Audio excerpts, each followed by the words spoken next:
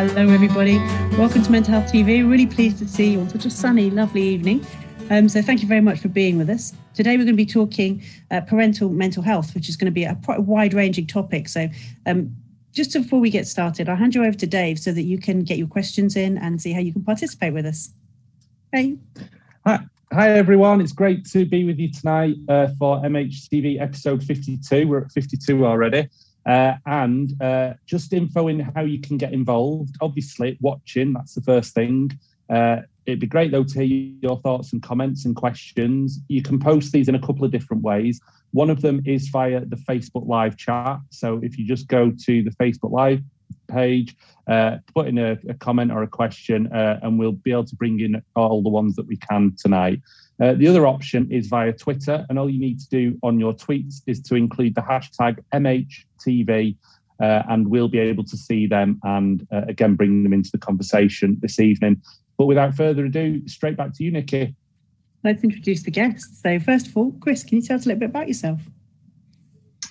Hi, my name's Chris McCree. I work for South London and Maudsley NHS Trust.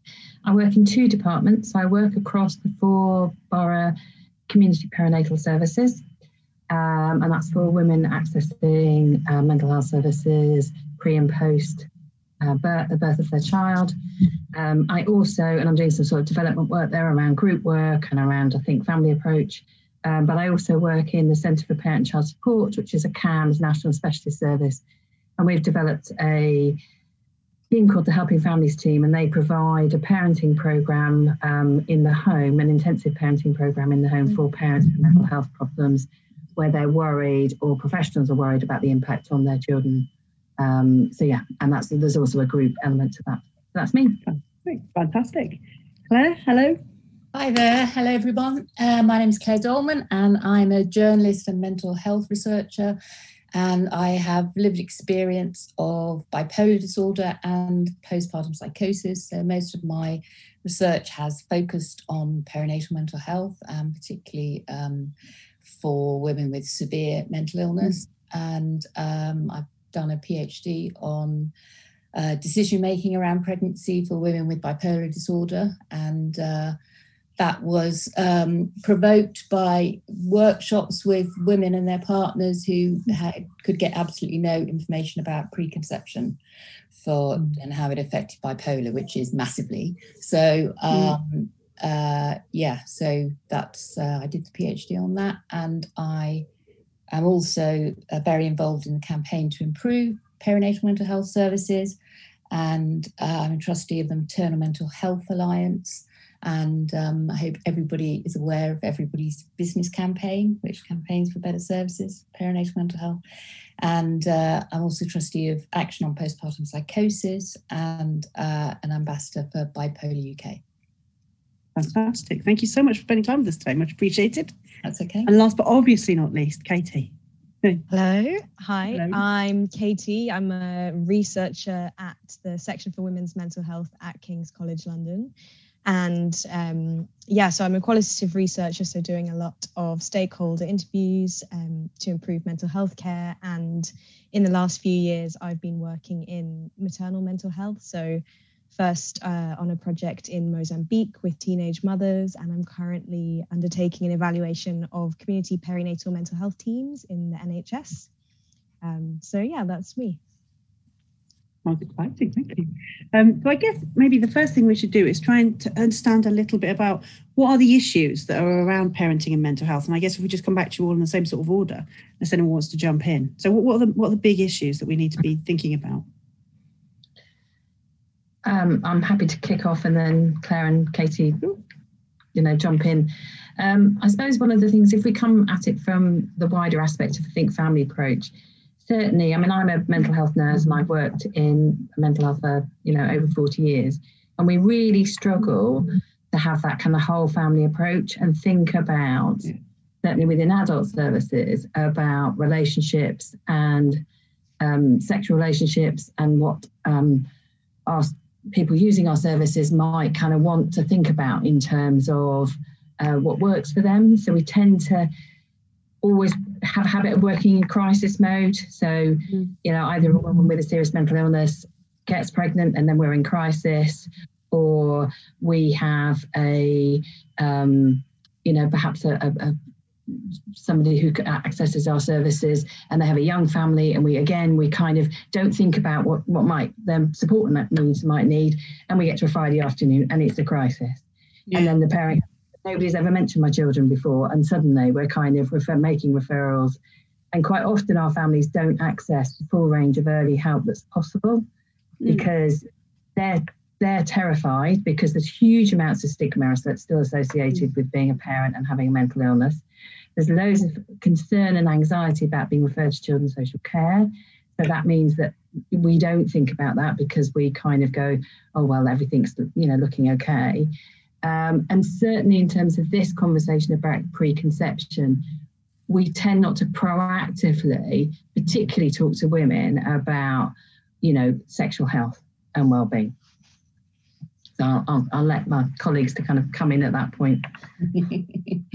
Well, just to pick up on Chris's point about the stigma around social services, I mean, that's certainly something that I'm very aware of in the work that I do. And when I interviewed women about particularly about their decision making and about preconception and how they thought about having children, it was really very, very apparent how difficult it was for them, because they were really scared about raising it with the GP or with the psychiatrist, because they thought that immediately they'll tell us that we shouldn't have children and that kind of thing. And it was quite marked in a lot of the conversations that I had with women with bipolar disorder, that they sort of felt they had to ask permission to have children in the first place because of that stigma.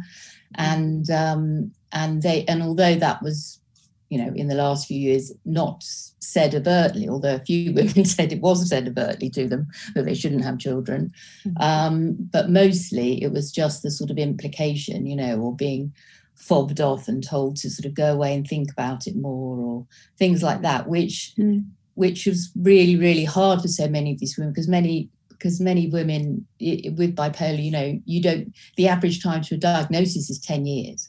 So you're talking about women in their early 30s. It then takes them a few years to get the right treatment and the right medication, and then perhaps get settled enough once they're sorted out with a partner. And then, so by the time they go to see somebody and get the courage to talk about it, they're like 38, 39, and they've got real problems anyway, fertility-wise. So it's a real problem. Absolutely. And the other issue is that women kind of hide from services. So taking Claire's point, it's like, okay, I want a child, or I'm going to have a child, and there isn't any pre-planning. So it increases the risk for both them, their baby, the relationship. And then they come into services at the point of crisis. So, of course, then inevitably what they feared most has to happen, because then we're all in crisis. So we have to bring in lots and lots of people. And sometimes, again, we don't think, how do we have this conversation? So as the adult mental health practitioner, how do I have that conversation? I think because of our worries, we tend to think, oh, it's somebody else is going to have the conversation. So before we know it, these families can have up to 20 people in the network. And very sadly, over the years I've worked, I've done lots and lots of serious case reviews into child deaths. And you look at the timeline and the chronology about the amount of people that this family were due to go and see. And you're thinking, well, the best will in the world, I wouldn't have managed that. I wouldn't have managed 3 appointments in one 24-hour period in different places in a borough. So, and obviously those reviews, you've got hindsight and you've got an opportunity, but sometimes we just, as services, we need to take a breath and we need to think, okay, how many people are we involving in this family? How realistic is that? What are our expectations? Because we want to encourage people to have that conversation, not make it more fearful, So even if social care needs to be involved, some of that is our anxiety. And actually, if we brought people in earlier to the planning, then it makes more sense to families. about what everybody's doing, if that makes sense. If there's a coherent, absolutely, it kind of go, oh, I understand what the role of the social worker is, because I might need an admission to the mother and baby unit. You know, I might need help because I don't have a family where my 2-year-old can be looked after. I need to think about that, you know. And maybe the process of a family group conference could be a really helpful. But it's who has that conversation. And I think because we're all a bit like, oh, is it us, as I say, that you can end up with lots of people involved and the family just going, I don't know where I'm at. It's such an overwhelming time as well, isn't it? And I think mothers generally just get so judged by everybody. What you do, what you don't do. And then if it's a first baby as well, or a baby perhaps a little bit later on, everyone's, and then add into that, you know, the anxiety around all kinds of stigma. And I think what you say is really interesting, this idea that sometimes we're like, oh, people are hiding out from services with very good reason. Like, it's just one less thing to be scared and worried about. I'm aware that we didn't get to come to Katie. Was there anything you wanted to add there? Yeah, I guess I was just going to chip in from the research perspective. So we did a review to look for any evidence-based kind of testing of preconception interventions with women with severe mental illness, and we really didn't find very much at all in terms of RCTs about how is the best way to deliver this kind of information and who does it and what's the format and what are the key intervention points. So even though we know from other parts of preconception research that you have these incredible sort of long-term, low-cost health benefits, and it's a really great example of preventative care, we just don't have the studies to tell us how exactly this preconception can be best delivered for women with serious mental illness. So it's quite a gap. So we're kind of delivering the services before we kind of know exactly what the best way to do so is. So it's definitely an area that requires a lot of focus and a lot of testing to get it finessed. Or get it happening. Exactly. So let's have a little think then. What do we mean? We're talking about preconception work. What does that mean? What does it look like? What is it? Well, I'll dive in. Yeah, I mean, definitely. I mean, it's thinking about having a baby and making those plans. And if you're a woman with a severe mental illness, you have to make those plans well in advance. In some of the workshops that I run with perinatal psychiatrist Ian Jones in Wales, he always says, you know, women are often asked that. They say, well, how long before I want to have a baby should I start planning, thinking about it in terms of going to see the doctor and getting referrals and this, that, and the other. And he says about 2 years. So if that, you know, if I was I was just saying about women tending to be older when they're thinking about this quite often, I mean, not always, obviously, but then to add another 2 years onto that, you know, is quite considerable. And one thing that I think is really important for professionals to be aware of is when they're dealing with women, you know, further back even than thinking about preconception, because lots of sort of women that I spoke to said that when they were diagnosed, say in their mid-20s or 30 or something, I asked them, were they you know, told about the implications of pregnancy? Because I don't know if you know, but for bipolar disorder, you have a 1 in 2, 50% chance of having an episode of illness. And it's a 1 in 4 chance of having a postpartum psychosis, you know, which is a psychiatric emergency and will probably put you in hospital for 6 or 7 weeks or more. And so, you know, it's high stakes for these women, and a lot of them are very frightened about it and find the whole decision-making process very frightening. And but some of them go and talk about this to, you know, whoever, the doctor, and they say, oh, well, you know, have you heard of this? And they've never even heard of this because when they were diagnosed, you know, 5 or 10 years earlier, they weren't warned that at pregnancy, you're going to have to make a lot of decisions, and it's quite there are quite a few things to consider. So I interviewed a lot of general psychiatrists and asked them about whether they did actually inform women when they diagnosed them, or when they were discharging them from hospital or care or whatever, did they inform them about, the Sure. pregnancy, for them to have that in the back of their mind, that they were going to have to give it some thought and everything and prepare for it. And half of them said that they didn't. And the half who did, surprise, surprise, were all women psychiatrists. And half who didn't, mainly, were men. So that was very, disappointing, because if you know about it, then at least you can sort of get a little bit ahead of the game. Yeah. I mean, for me, it should be an everyday conversation we have with everybody accessing service, sort of particularly mental health services. Anyone of childbearing age. I mean, what's really fascinating in mental health is we talk a lot about recovery. And whenever I've read or looked at about anything in recovery, it's about work and leisure.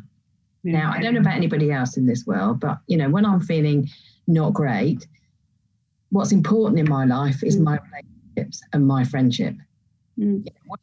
Where it has its, and my leisure activities, they're all there to support. But we don't talk to people about relationships and about planning. And it's not, lots of people in this world might not want a child, but actually to have a conversation with somebody in a mental health service to say, this is your diagnosis, or this is the kind of treatment plan, or this is the intervention, whatever kind of terminology we want to use.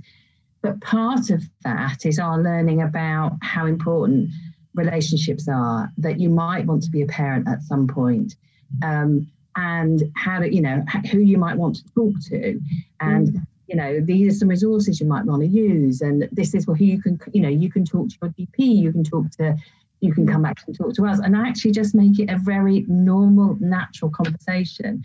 I don't want to assume that everybody wants a parent, but there's no harm in saying that for somebody of childbearing age, I mean, we don't have the conversation with men about contraception, or, about what they kind of might view in terms of their role as a dad, or, So, I mean, we happen to be talking about women in preconception because of really wanting to reduce the risk and really enabling women to have that conversation.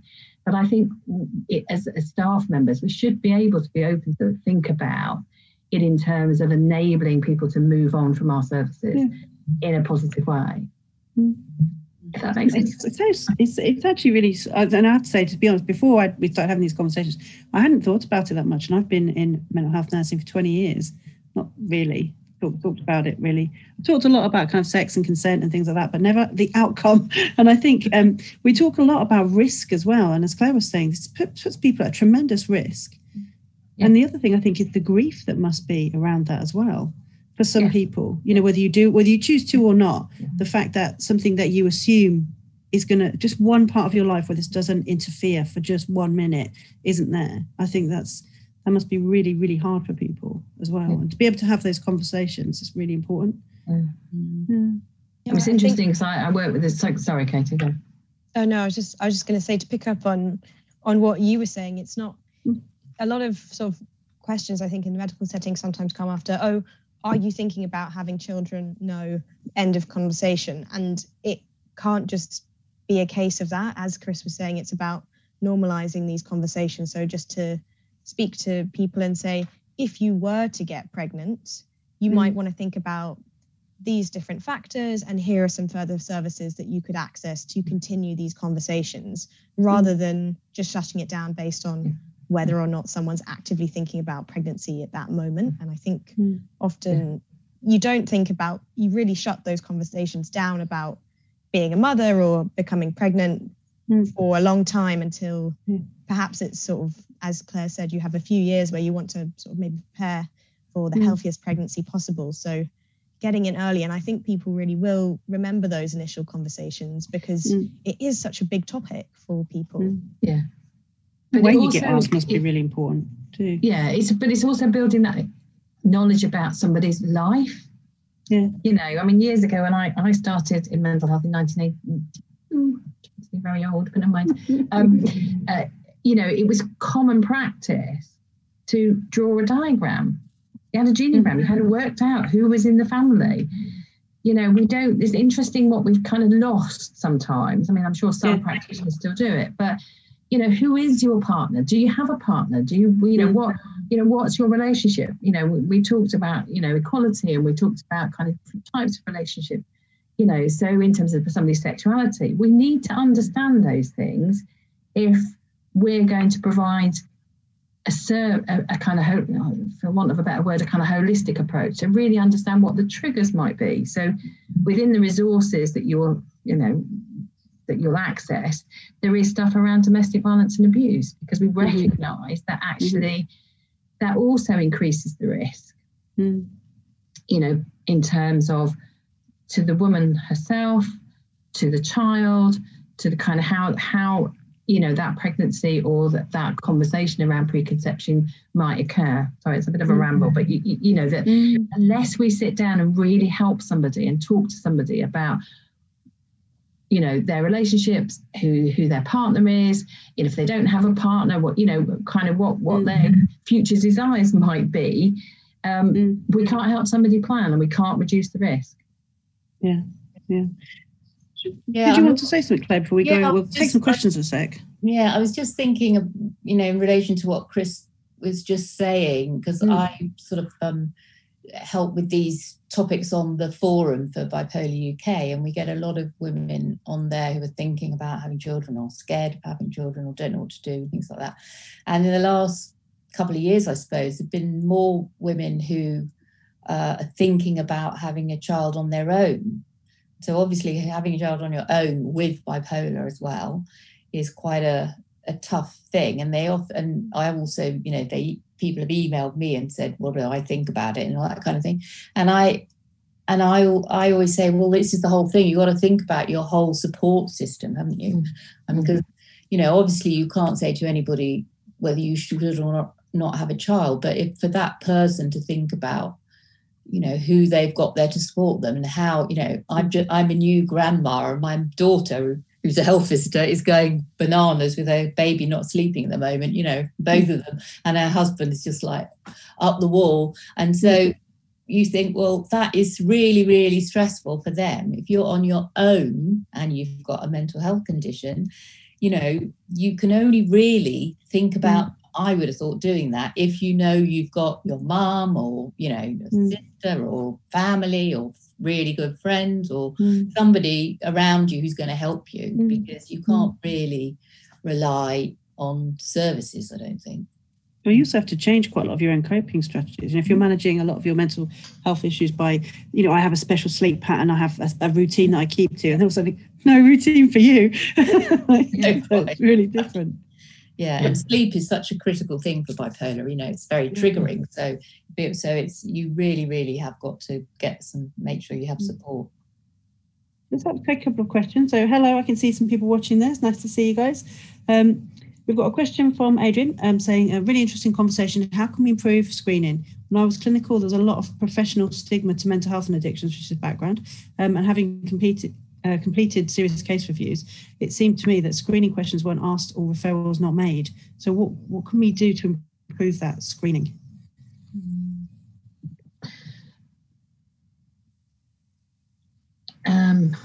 I suppose for me, it's that it goes back to that conversation about having this as routine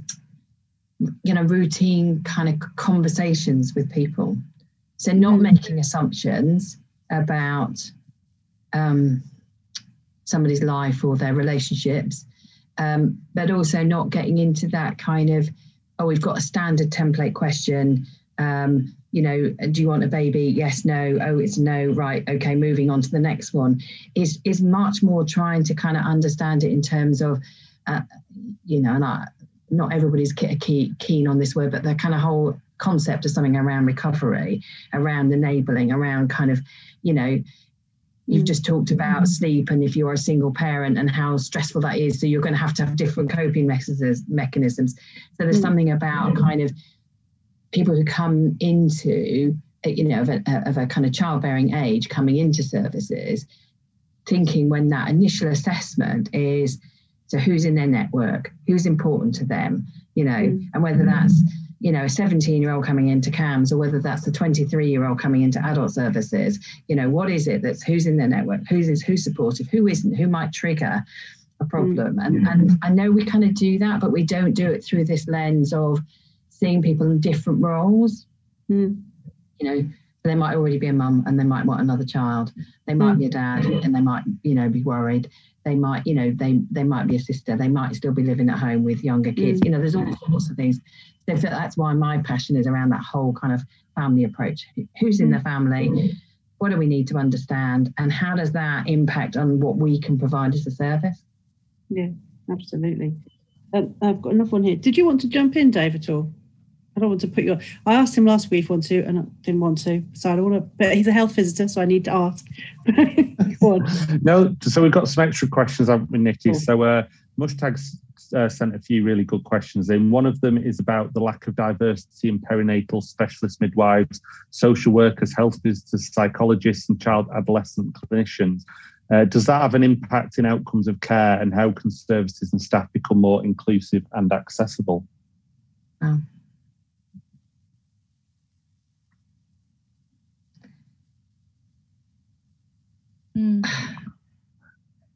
I would have thought it must have an impact, mustn't it? I mean, it would be much, you know, preferable if there was much more diversity. But I suppose that's more from sort of like further back up the pipeline, really, in terms of really positively encouraging people to get involved, rather than sort of the midwives we've got now.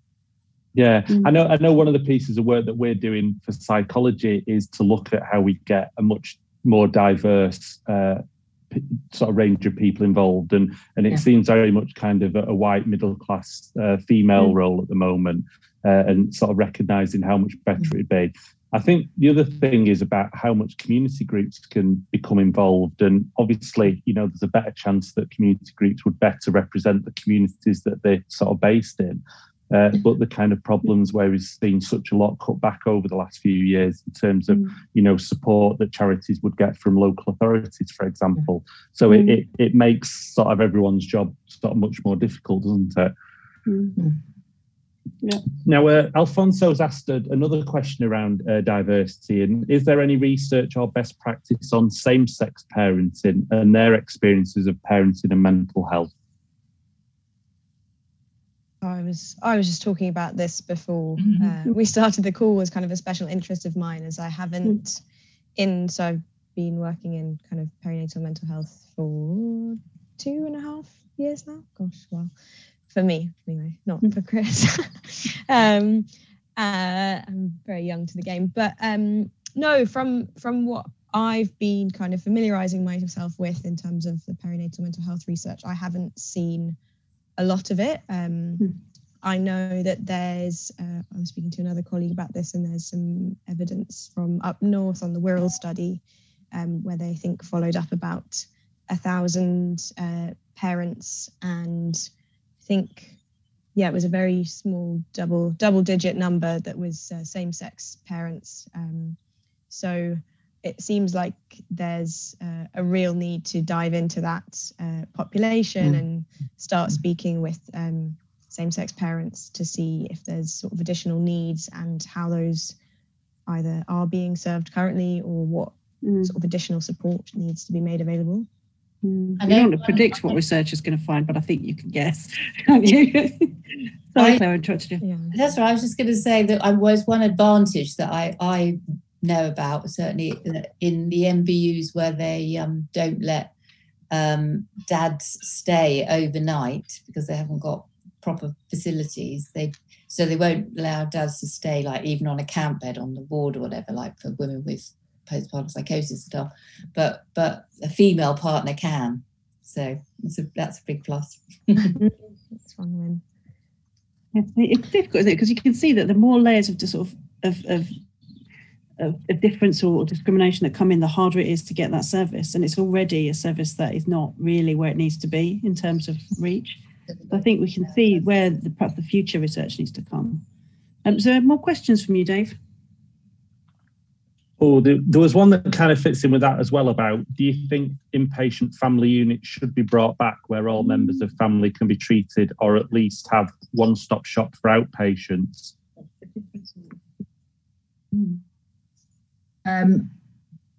I certainly would agree that we need to work significantly better across our CAMS and adult divide in mental health services, because we are at risk of working in a kind of several silos. I mean, working with the whole family and be completely unaware that two or three services might be involved. So I kind of really do think we, and not just, because somebody's going to family therapy, but as a routine, that our services work more collaboratively together, without a doubt. Because I think then it's less confusing for the family. There's more understanding about impact. You're not then just focusing on one individual. So, however that might look, I think there's various ways. But it is quite interesting as somebody, when we've set up the Helping Families team, we're seen as a CAMS national specialist service, despite the fact that we get referrals from adult services and CAMS. And it's just, to be perfectly honest, a bit of a bureaucratic nightmare from a kind of, writing on the notes to who funds, and, so we get one pathway sorted, and then that upsets somebody else because it doesn't make sense. So there's lots of constraints sometimes that clinically you just think, I just wish somebody would just kind of get rid of some of that, because it doesn't, we can do a whole family approach. Certainly I've worked in children's social care for a number of years, and they've really valued the role of having a mental health nurse working alongside them, helping them to kind of negotiate and understand what might be going on. And it's helped those conversations, because it means they don't just focus on diagnosis and risk. It means they understand services that are being provided by adult mental health or CAMS. And that kind of, so I think us being more imaginative about how we provide services, there's got to be a way forward. And I think it goes back to that earlier comment, is that then it might attract more people. If we're going into schools and talking to people about what attracts people to these kind of roles, some sort of diversity in what we're providing might make it more interesting. Yeah, definitely. There's some questions coming in from, one on doulas. Do you think that would help to have somebody who's maybe in a non-medical type role coming in, and having somebody just as almost like a friend, partner, guide? Have you any thoughts on that? Any awareness of if it's worked, if it's happened, if it's been researched? I don't know whether it's been researched much, but it certainly can work. We have a doula organisation, a charity that is part of our Maternal Mental Health Alliance. I know, but I know that it can cause problems as well if there's because individuals sort of perhaps take on their role. They see themselves more as midwives, and perhaps and there can be some frictions there. I've certainly heard of that in the past. I don't know how much. Yeah, from my interviews with mums who've accessed these specialist perinatal mental health teams, there's definitely anecdotally, like, there seems to be a few instances where kind of someone's specific notes around their birth plan that they've created with the mental health team doesn't necessarily get passed on when they are on the ward in for an emergency C-section, and people are changing shifts, and their sort of specific requests which they've discussed, which they think will really help them kind of have the most sort of smooth experience possible, aren't always noticed. And I don't know whether there would be a role for a doula to come in as someone who kind of bridges that gap between mental health side of things and then on the wards themselves. Maybe. I've got a question from one of the students, which is quite an interesting one. So if you want students saying, I had this conversation on the ward in my first week when someone started talking to me about it. And basically what they're saying is, but they've just been taught that you pass mental illness on directly. So I'd imagine that they've still got quite an early understanding of how this experience happens for people. And they were like, and I just didn't know what to say. So have you any guidance or any suggestions on what to do under those circumstances? I'm not sure I understood. Was it the first year student who had been told that, or a patient of theirs who'd been the patient was talking to the student about it, which is really interesting, isn't it? Because that's the only person who's obviously sitting down to have that conversation, which is in itself a problem. But they've obviously they're just trying to understand maybe how people become unwell. And then they're thinking, oh, what if I tell this person, yes, they have a baby, it's great, and then they pass it on. What if they don't? I guess what I would say is it's not your choice to make. So you don't have to worry about that necessarily. Just direct it to how other people, when other people have or don't have babies, is not your problem. That's not your job. Your job is to make sure that people have the best information they can to make their own choices for themselves, I would say. Yeah, but I would hope that they would know they would have the knowledge themselves to say what the risk of passing them on it, because obviously there are for certain. I'm always being asked that for bipolar, and a lot of people misunderstand and think that it's definitely like 100% hereditary and everything else, and it is actually a 10% chance of your child having bipolar. So that can be the difference between somebody giving up or thinking, oh yes, I can have children. Yeah. But it also goes back to that earlier conversation about the more that you have these conversations, the more people get to know. Knowledge is power, and actually then people can get help. The risks to our mental health is when we don't get help at the right time, the right help, or and then we're in crisis. So that then impacts on the children and young people. So I've worked with lots of young people who are really worried about, they're often doing quite significant amount of work in the home, they're supporting their parent, and they are worried about what it might mean for them. But actually they have quite a lot of a really good understanding about their mental health and well-being and what works. But again, it's that going back to that exploring what works for somebody, what are the triggers, what can we kind of do to kind of reduce the stress at certain points of the year, what is it for that individual, rather than this is the diagnosis and this is what it's going to mean for somebody. Diagnosis is really useful, but only in the concept of what it means for me as an individual. What is it? Well, how do I experience it? And how might that impact on my family? What does my family need to understand? Because as Claire says, you start getting into that kind of genetic argument. It can be really stressful and really difficult, because my child's experience might be very different from mine. Definitely. Yeah, absolutely. So we're sort of coming towards the end. That's flown by already. So one of the things I was thinking about, our last sort of question was around what can people do to help families thrive. So what sort of things can staffs and students and families and friends do? What can we be doing to help this situation?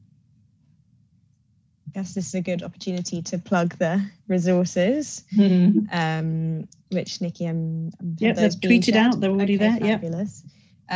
So the three of us were recently involved in a big piece of preconception care work with Public Health England, and NHS England, King's and Tommy's and Bipolar UK, and lots of different stakeholders came together to really look at what was out there and existing in this field, and what we could do to pull together all of the evidence and repackage it for clinicians and also for women themselves, so that it wasn't just a trickle down effect and people could find this information and it was kind of distributed.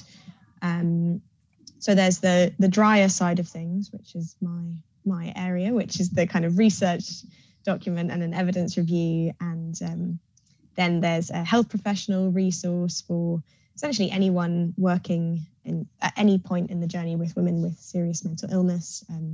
But these preconception resources are very much applicable to anyone planning on having a child, because we know that sometimes in pregnancy it might be a woman's sort of first experience of difficult mental health, whereas it might not have happened before. Then they're on the Tommy's website. They partnered with us and have got some really great sort of online, it's kind of a questionnaire that you can do and fill in certain yes/no boxes, and you can sign up to directed emails to get more information about kind of planning for a healthy pregnancy and serious mental illness and what to be aware of. just sort of steamrolled there. I don't know if Chris and Claire wants to jump in. I have to say absolutely. No, if you plug in the resources, go for it. So they're on Twitter at the moment, but we'll pop them over when we finish onto the Facebook Live page as well if you're looking for those. But they're under the MHTV tag. Great. Just to add to that it's not all very dry, and I did have loads of quotes from women themselves. Just the academic bits, not the ones for the women themselves. And there's a very user-friendly case study as well in there, talking about her experience. So people can get involved, they can find out about stuff. Yeah, and just know and actually pass it on and remind people to ask and have those kind of open conversations. Really important. Is there anything else that we can do to be supportive? And just for me, it's like my mantra is that kind of whole family approach. You know, whoever you're working with, and I define family. I'm not defining who that family is.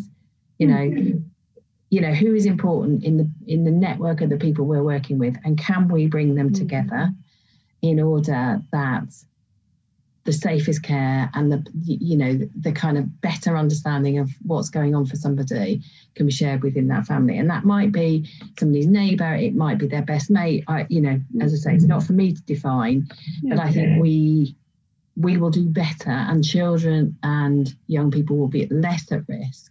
We will reduce risk for parents if we have that whole family approach. Definitely. You know, can we bring young people into a care programme approach meeting? And I can imagine some of my colleagues going, really? And I'm going, yes, you can. There is nothing wrong with bringing a 14-year-old with the parents' understanding into that concept, you know, and actually thinking about a safety plan for them. Who do they phone? You know, and if you have that hat on throughout, it means that actually women will be accessing preconception care, because it will be a natural conversation to have, to share those resources with somebody. And to go back, you know, these need to be repeated conversations. They're not a one-off in somebody's life. You know, if they don't feel like having a baby this year and they come back and see you next year, it's, you know, we can repeat the conversations. I mean, there's nobody else who makes decisions like that. It's like you were asked when you're 25, you said no. Like, that's up to you. It's like, it's not a one-time deal, is it? Is there any sort of like last thoughts or something that you'd like to leave the audience with? Because we will obviously be wrapping up soon. So shall I come round to you, each one of you? Claire, is there anything you'd like to just share before we head out? Yeah, just quickly what Chris was saying about the sort of somebody's network, whoever they are, and how important it is for them to sort of get a bit of knowledge about it, and that, you know, and there are things on like Bipolar UK's website and APP about Tommy's and Mind and other websites that are very accessible, and you know, there's lots of peer support on those that they can just go on and chat to other people who've been in the same situation, which is a lot more accessible for some people than reading dry stuff about it. But just quickly to say, particularly from women with bipolar point of view, they can be great parents. So I just want to emphasise that, because they really can. Well, I mean, I think it's important to say it straight up and out proud, isn't it? Because there's a lot of implicit head shaking and sighing, and no one knows exactly. You're right, that a lot of people are stopping saying those terrible things that people used to say. I mean, I don't know if any of the younger students remember things like refrigerator mothers and all these appalling sexist unpleasantries that were said to women who had mental health issues and families. And that, thankfully, that's pretty much stopped. But a lot of that kind of hangover stuff is still there. There's implicit judgments about someone's capability or capacity to love is just nonsense, frankly. Just nonsense. Katie, is there anything you wanted to add as we were heading out? Yeah, I guess just to go back to those starting conversations early, and, you know, talking about children doesn't have to be making a decision to have a child. It's just an awareness of not only the mechanics of it, which we get taught at school, along with sort of, this is how you have sex and this is what happens when a baby's born, but everything that comes alongside it. So the relationships, which are absolutely key, and just an awareness of the kind of broader context around motherhood, so that people don't only think about it the first time that they think, oh, I think I'm going to try for a baby, and they've had an awareness of it for a much longer time. Absolutely. Chris, was anything you want to add? And then we'll come to Dave and see if there's anything from him. I think, as Katie said, you know, embedding these into regular conversations. This isn't a one-off. I think it then enables people to access early help, which lots of our women with SMI don't, and that's discrimination. So I think if we can't talk about stigma and discrimination without talking about sex and relationships and a whole family approach. Absolutely. Dave?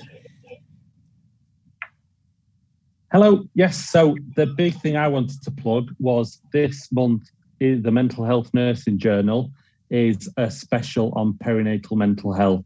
So obviously, if people's appetite have been whetted tonight, then do get a copy of this. It's actually a free copy that we're doing this month because it was produced in partnership with the Maternal Mental Health Alliance, which I know Claire's already mentioned this evening. And we did that because we're at MHNA, we're a part of the Maternal Mental Health Alliance too. And, you know, organisations like Maternal Mental Health Alliance and the First 1001 Critical Days Coalition have done so much good work in this space. And we're really proud to be a small part of that too. So I'd encourage anyone that's watching tonight that aren't aware of those two organisations, alongside great organisations like Tommy's, you know, please do kind of look up their Twitter handles and have a look at the work that they're doing. And obviously, you know, it's Happy Infant Mental Health Awareness Week as well this week. That opportunity to highlight how important infants' mental health is. You know, we know that parents' mental health can sometimes be forgotten, but we know that babies, infants and young people's mental health often falls through the cracks too. So just be mindful of that as well. And obviously the best way of supporting an infant's mental health is by supporting parents' mental health. Because we know about that relationship that parents and, you know, is so important. Parents and babies relationship, you know, needs to be nice and strong. So, yeah, final thoughts from me, Nikki, back to you. Fantastic. Well, I'm obviously not one to make any further comments, knowing absolutely zero about babies. So let's finish up. But so thank you very much, everyone, for your time today, and to our fantastic panel for really opening up a discussion that I don't know that much about, frankly. And I guess it's no problem not to know, but it's a problem to carry on not knowing. So we've got the links out there. So please have a look at them, retweet them, send them to people who you think need to see it, and have those conversations. And thank you ever so much for your time. Much appreciated. Good night. Take care. Good night, everyone. Good night. Thank you.